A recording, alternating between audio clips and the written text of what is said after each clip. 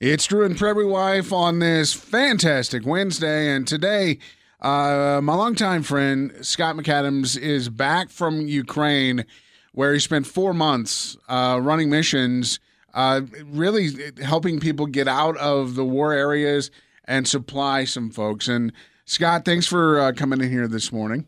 I appreciate it for you having me here. Prairie Wife, you and Scott were kind of chatting about some of the things that he did, and he was showing you places that he went, and it's mesmerizing. And so many questions. I cannot wait. Scott, thank you, first of all, for the work that you've done over there and for being willing to talk about it, because I think you're going to offer an amazing perspective to our listeners about what's really happening over there. In the springtime, you jumped on a plane and you went to Ukraine. And what was your original mission when you were headed there? My original mission was the same. Whenever a friend of mine had reached out, actually it was a HOW organization.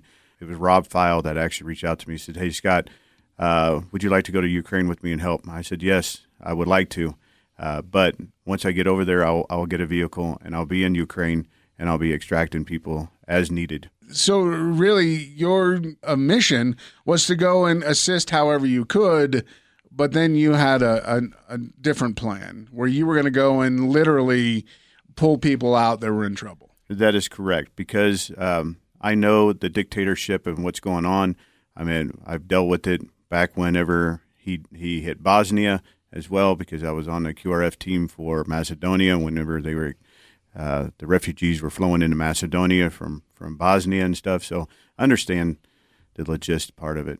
So I just want to make it clear for our listeners, in case you haven't picked up on this, Scott is ex-military. He's been trained how to do this safely. This is not, someone like me who's just going over and like, I'm going to get in a car and help people. Right. Scott, you spent 24 years in the U.S. Army. You did multiple tours of duty in Iraq and Afghanistan and Bosnia. You've been in the thick of it. Yes, sir. Yes, sir. I have been. And it's just something I've always loved, helping people. You told me a story that your mom said when you were little that you even would go to the extent of almost throwing a fit to help someone else. Yes, at the age of 6, she's seen the passion that I had for helping people. And a young man or a gentleman was actually walking on the road, and I was very persistent to have them pick him up and drop him off. And it was kind of funny because prior to me actually leaving, and it was prior to my father passing away, I was driving in our hometown, and there was a gentleman that was walking over by the McDonald's there, and he was pulling his groceries, and I stopped and picked him up and put his bags in and took him all the way back over to the Lions Club Park. A couple of months ago, we talked to Scott. You were on the road in Ukraine running one of the missions, but he's a longtime military, Army, multiple tours of duty in Iraq and Afghanistan, and been stationed all over the world serving the country. You spent 4 months. Rarely did you take a day off during this time because your mission was to help as many people as possible. That is correct. I did not take any days off. I would run, in 2.5 months, I calculated over 40,000 kilometers in 2.5 months on a vehicle. These missions that we're talking about, Scott's goal was to go in and get as many people as he could safely out of the Ukraine. Can you just describe for our listeners what it is like to be somewhere that is at war? What were your experiences in Ukraine? What did you see? Well, for one, it's kind of, a lot of people respect you over there.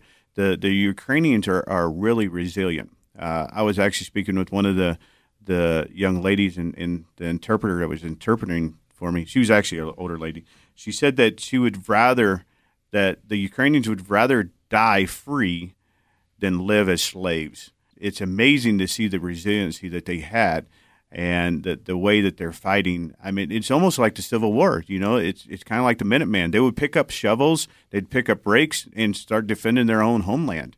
And it's really neat. Some of the deep places that I've been in, as we spoke about the smells and stuff that you smell, the burning of vehicles, they literally hit. The bombs are exploding.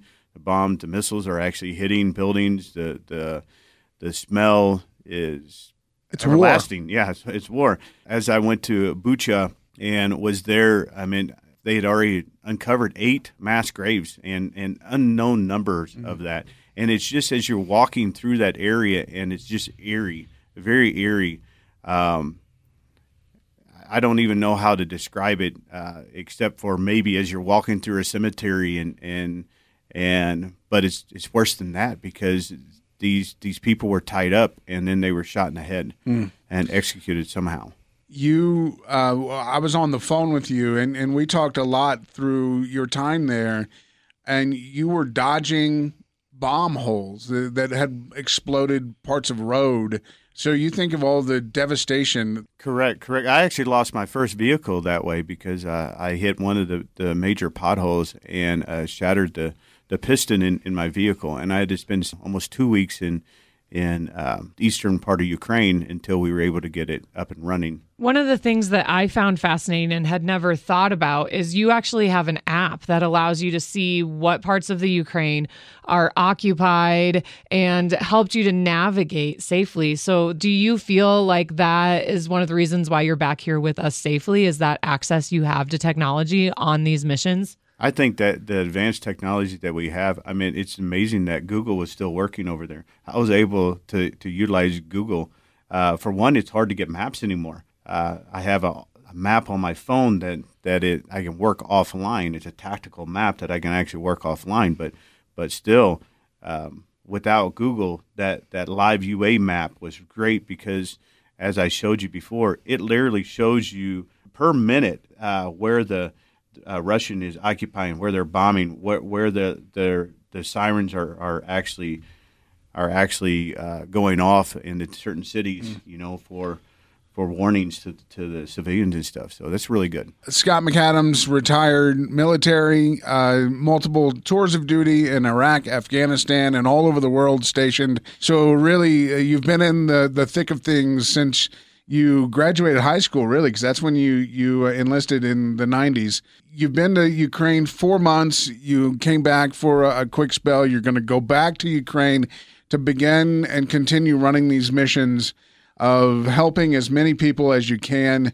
There's a story that you tell of a mother and a child that you were able to help. So, the location that they were living in is pretty rough location. Literally, like you had talked about earlier about the potholes and everything, if I wasn't going 5 to 10 kilometers an hour, I would literally lose my vehicle inside these potholes because it was that bad. And it was a short stretch that I was actually traveling to get to their village.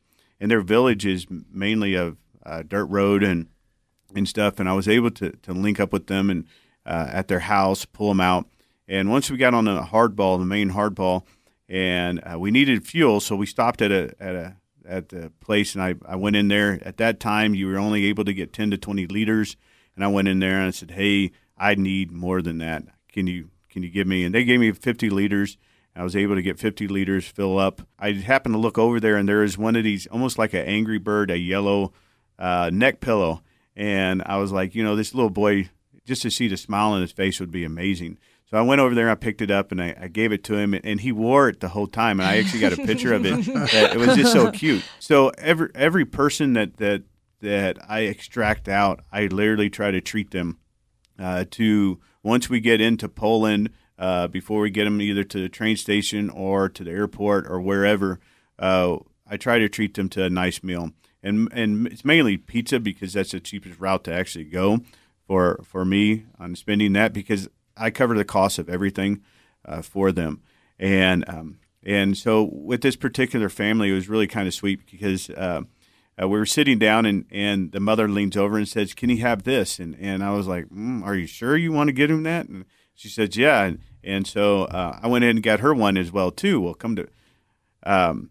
I don't know if she knew that tiramisu is what he ordered. Caffeine. And so I was like, I am so glad that they're going to be put in their own hotel room, and I'm not going to be there where he's going to be bouncing off the wall. So it was pretty sweet. But the fun part is there's a good chance that maybe this little boy had never had the opportunity to have pizza or, a gift like that because of where they're living and what they're going through right now. Actually, in that area, there was nothing. They had a little little farmer's market there, and then a little kind of grocery store that was in that village. And the bigger village that wasn't, it was probably about 45 minutes away or longer. That didn't really have much anything in there as well. Right. So literally, I mean, this kid, his whole life probably had nothing. And there's a lot more like that. And you know, you've ran how many missions do you think to pull people out of war-torn areas? If I would have thought about it, I would have counted all my stamps from crossing the border between Poland and Ukraine, because I have so many stamps that I think I need a new passport. But I would say roughly over 100.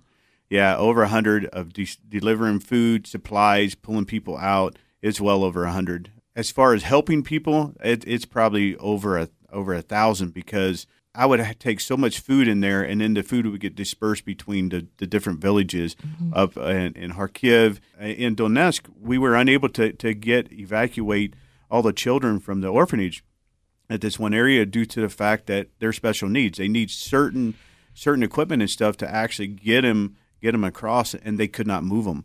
And so we were able to supply that orphanage with a lot of food to help them out as well too. If you would like to help out this mission that continues, even though Scott isn't there are other people that are running.